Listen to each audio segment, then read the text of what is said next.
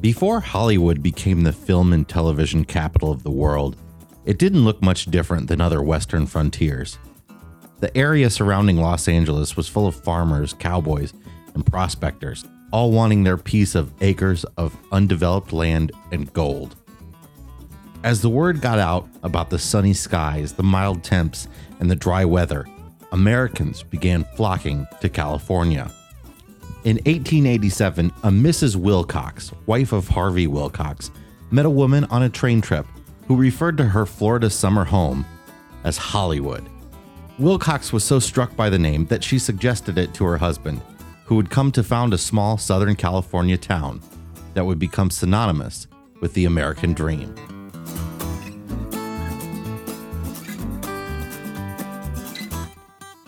I'm Jason Epperson, and this is the See America podcast.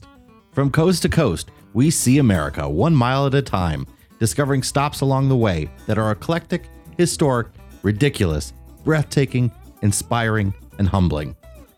This week, the Hollywood sign.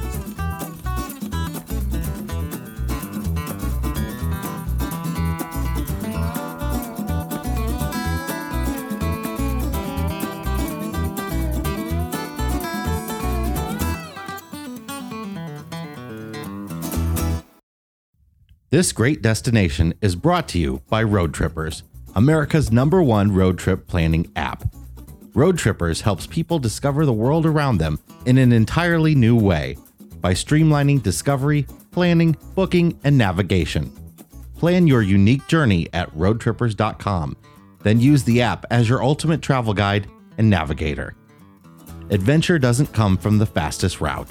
Start exploring at roadtrippers.com.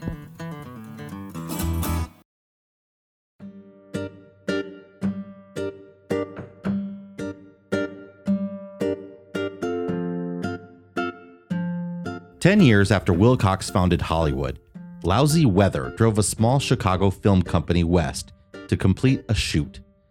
It turned out to be an ideal place for filmmaking. Another studio followed and took up residence. Nestor Film Company from New Jersey filmed 3 pictures a week, 1 Western, 1 Eastern, and 1 comedy. Out east, Thomas Edison had begun suing rival film producers who were utilizing filmmaking and projection devices that he thought infringed on his kinetoscope technology.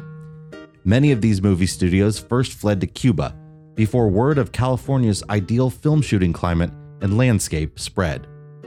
Nearly overnight, old barns were turned into sound stages, springing up some 15 studios. Hollywood became the epicenter of filmmaking.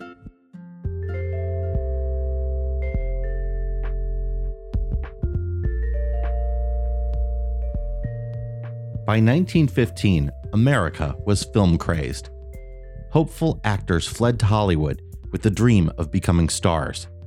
Studios, engaged in a cutthroat battle for survival, began to merge into larger studios, a few of which still exist today. By 1920, 40 million Americans were going to the movies each week. That's more tickets than are sold today. The rise of the film industry meant the rise of the wealthy class in the Los Angeles area. Fancy nightclubs and restaurants opened, peppered between opulent movie houses. Real estate had replaced gold prospecting as the newest get-rich craze. In 1923, Los Angeles Times publisher Harry Chandler became involved in a new development in Hollywood called Hollywoodland. To advertise this new neighborhood for the wealthy, he spent $21,000 on a massive billboard to promote it. The billboard consisted of 13 letters, each about 30 feet wide and 43 feet tall, constructed of 3-foot by 9-foot metal squares, rigged together in an intricate frame of scaffolding, pipes, wires, and telephone poles. All of this stuff had to be hauled up craggy Mount Lee by laborers on dirt paths.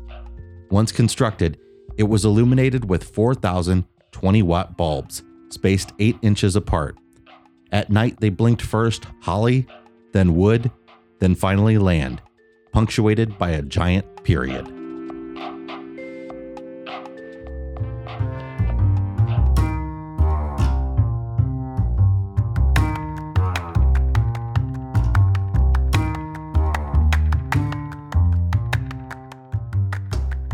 When talkies arrived on the scene, the motion picture industry was spinning.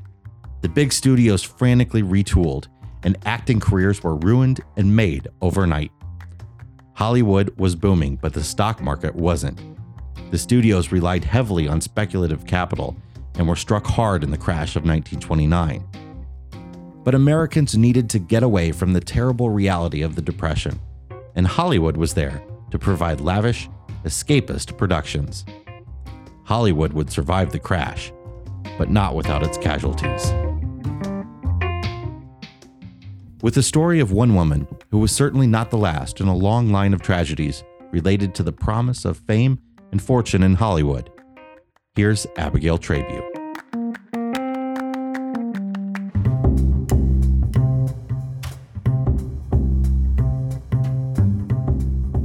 The element of sound synchronized with film promised new opportunities for vocally trained stage actors to shine on the silver screen, sparking a new wave of artists flocking to Tinseltown. Unfortunately, most were met with cold, hard rejection. Wells-born Peg Entwistle arrived in New York in the spring of 1913 at the age of 5 with her actor father, Robert Entwistle. Robert had appeared in several Broadway shows before his untimely demise at the hands of a hit-and-run motorist in 1922 on Park Avenue. Peg and her 2 younger half-brothers were taken in by their uncle, who had come to New York and worked as a manager to Broadway actors.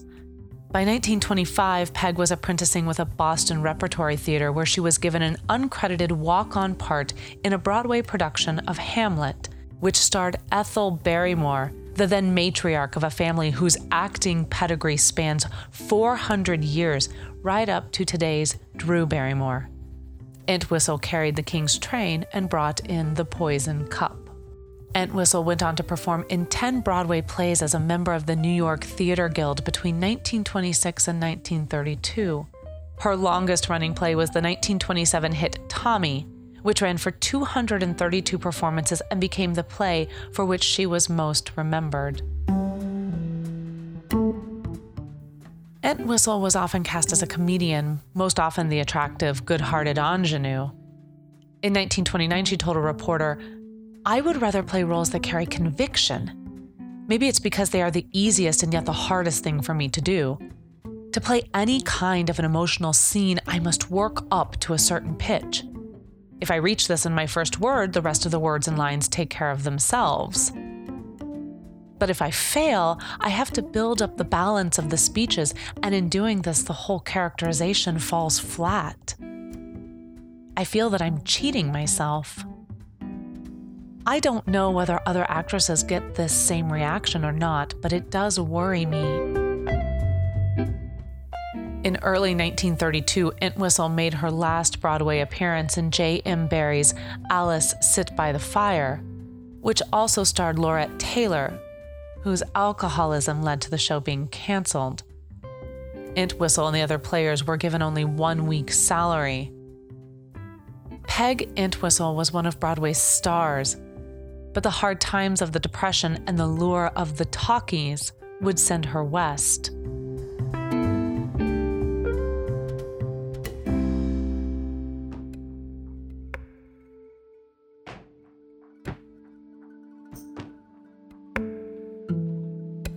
She packed her bags for Hollywood and moved in with her uncle on Beechwood Drive, virtually in the shadow of the Hollywood sign. She took a short-run role in a play at the Belasco Theater opposite a yet-to-be star Humphrey Bogart, receiving good reviews, and landed her only credited film role for RKO, 13 Women, a high-budget thriller. Entwistle played a small supporting role.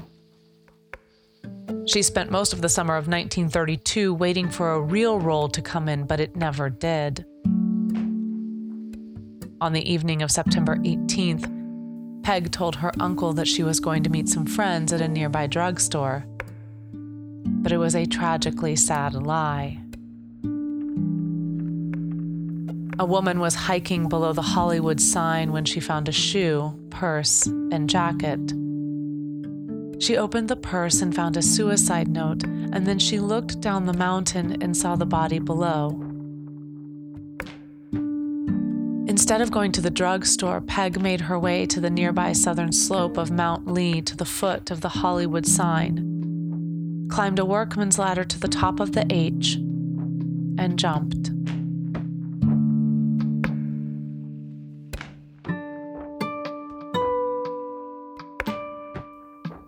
"13 women premiered a month after her death, and according to Hollywood legend, a letter arrived the day after Peg's death from the Beverly Hills Playhouse.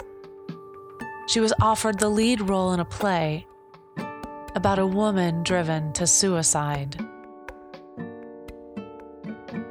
Dubbed the Hollywood sign girl by the tabloids, Peg Entwistle's life ended at only 24 years old.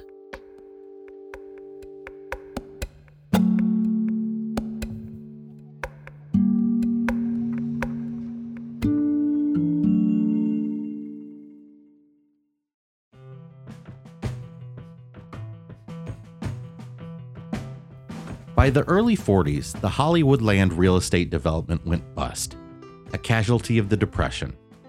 The sign, which hadn't been maintained in years, quietly became property of the city in 1944.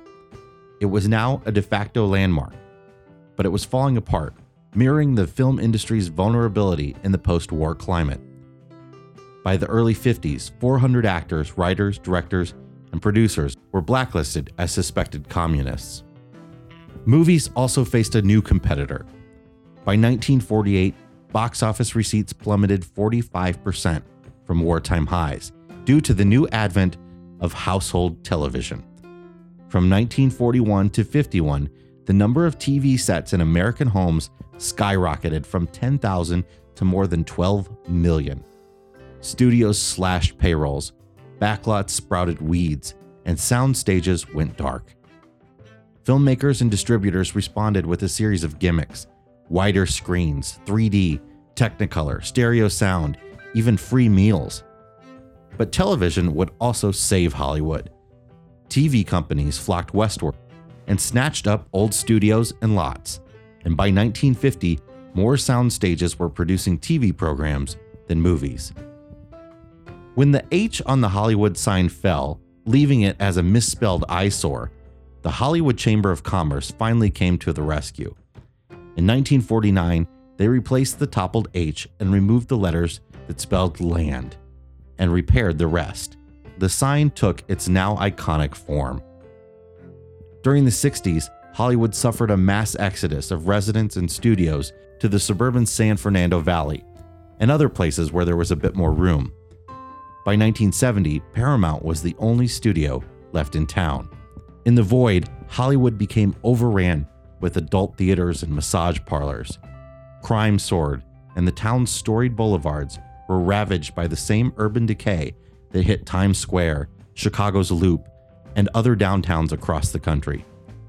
The sign, too, reflected this urban flight.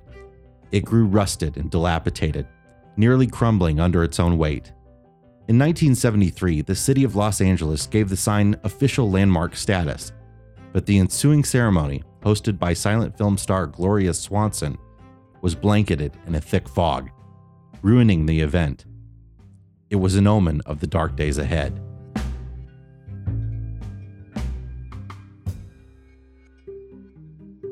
That year, pranksters altered the sign's letters to read Hollyweed, advocating looser marijuana laws. By the late 70s, the top of the D and the entire third O toppled down Mount Lee, and an arsonist set fire to the bottom of the second L. The chamber determined that the sign required a complete rebuilding at a price tag of $250,000. Some of showbiz's most prominent names came to the rescue. In 1977, Fleetwood Mac pledged a charity concert, but local residents prevented it.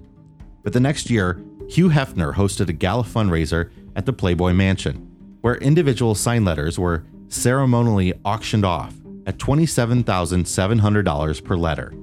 The effort to preserve the sign brought together an odd mix of celebrity sponsors. Glam rocker Alice Cooper bought an O in honor of Groucho Marx, while singing cowboy Gene Autry bought an L, and Andy Williams sponsored the W. The old sign was scrapped in August of 1978, and for 3 months, Hollywood had no sign.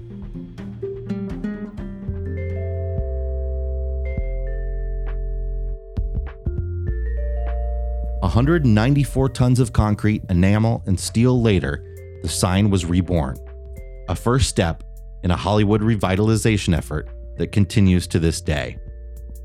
In 1980, a $90 million federal grant enabled Hollywood to launch a slew of redevelopment projects.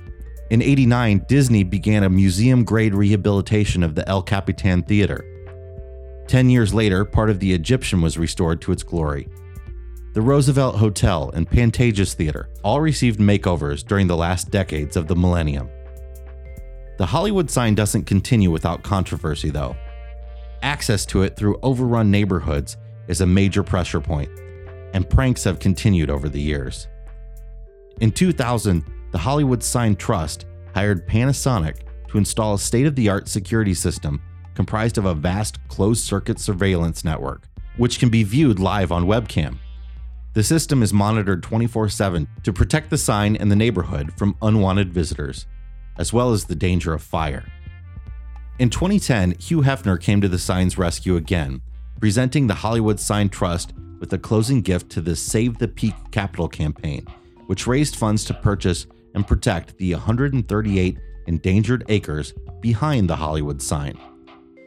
Thanks to Mr. Hefner's contribution, grants from the Tiffany & Company Foundation, and more, this land and the view will be forever protected. Originally intended to last just a year and a half, the Hollywood sign has endured nearly 100 years and is still going strong.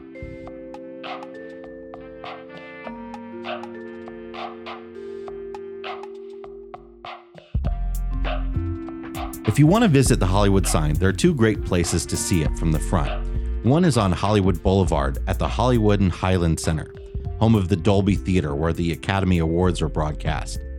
The center's designers made it a point to feature the distant Hollywood sign as the centerpiece of their architectural composition. The result is that photo ops of the sign can be found throughout the outdoor mall's levels. This is a great spot for a one-day Hollywood experience, as you can also stroll the stars of the Walk of Fame and see the famous handprints and signatures at Grauman's Chinese Theater.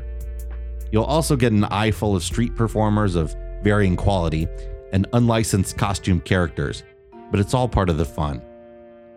Another great spot is the Griffith Observatory, a planetarium with free grounds and parking, offering fantastic views of the entire LA area. You can also take a bus to the observatory. At either place, just don't make the mistake I did. See the sign in the day. It's not lit at night. If you want to get up close and personal with the sign, the only real way to do it is a hike. Luckily, scenic hiking trails have been created to provide an excellent visitor experience. The easiest is the Mount Hollywood Trail, offering a side-angle view of the sign. It has two starting points at Griffith Park. The 3-mile loop starts at Griffith Observatory's parking lot. A slightly longer access starts on a fire road just past the Greek Theater, where there's plenty of street parking. You can also use the restrooms at the observatory. This is a busy trail and summer can be scorching, so be sure to carry plenty of water and wear proper footwear. Snakes and other wildlife abound. A more difficult route, the Brush Canyon Trail, features a fun side trip to Adam West's Bat Cave, home of the Batmobile in the 60s Batman TV series. Locals know it as Bronson Caves, and there's a small parking lot close to the trailhead on Canyon Drive and an overflow dirt parking lot just down the road. The trail offers sensational views of the city and ends behind the Hollywood sign. The Old Rock Quarry Tunnel has figured in many movies, from 1925's Riders of the Purple Sage to 2010's Mega Shark vs. Crocosaurus. The 6.5-mile trail climbs more than 1,000 feet through several ecosystems. You'll need at least 3 hours and plenty of water. You might see mule deer, bobcats, coyote, and even rattlesnakes along the way. Finally, the Cahuenga Peak Hike, across a short saddle from Mount Lee, runs through the latest 138-acre addition to Griffith Park and offers wide-angle views of the Hollywood Reservoir and the San Fernando Valley. Suitable for the more experienced hiker, the trail is more rugged and less defined than the Canyon Boulevard Trail.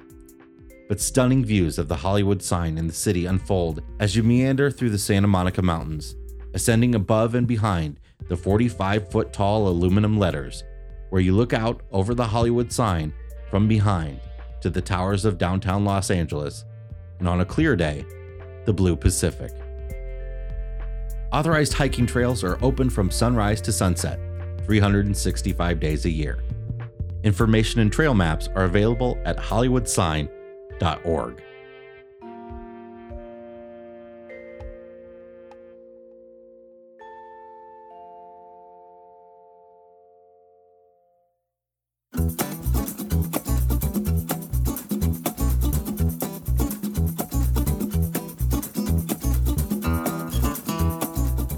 This episode of See America was hosted by me, Jason Epperson, with narration by Abigail Trabue.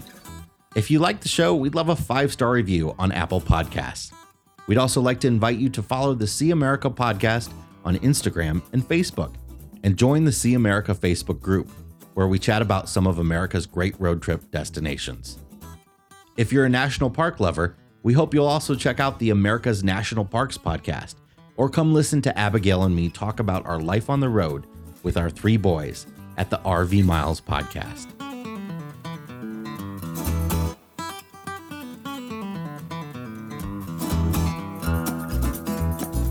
This great destination was brought to you by Road Trippers, America's #1 road trip planning app.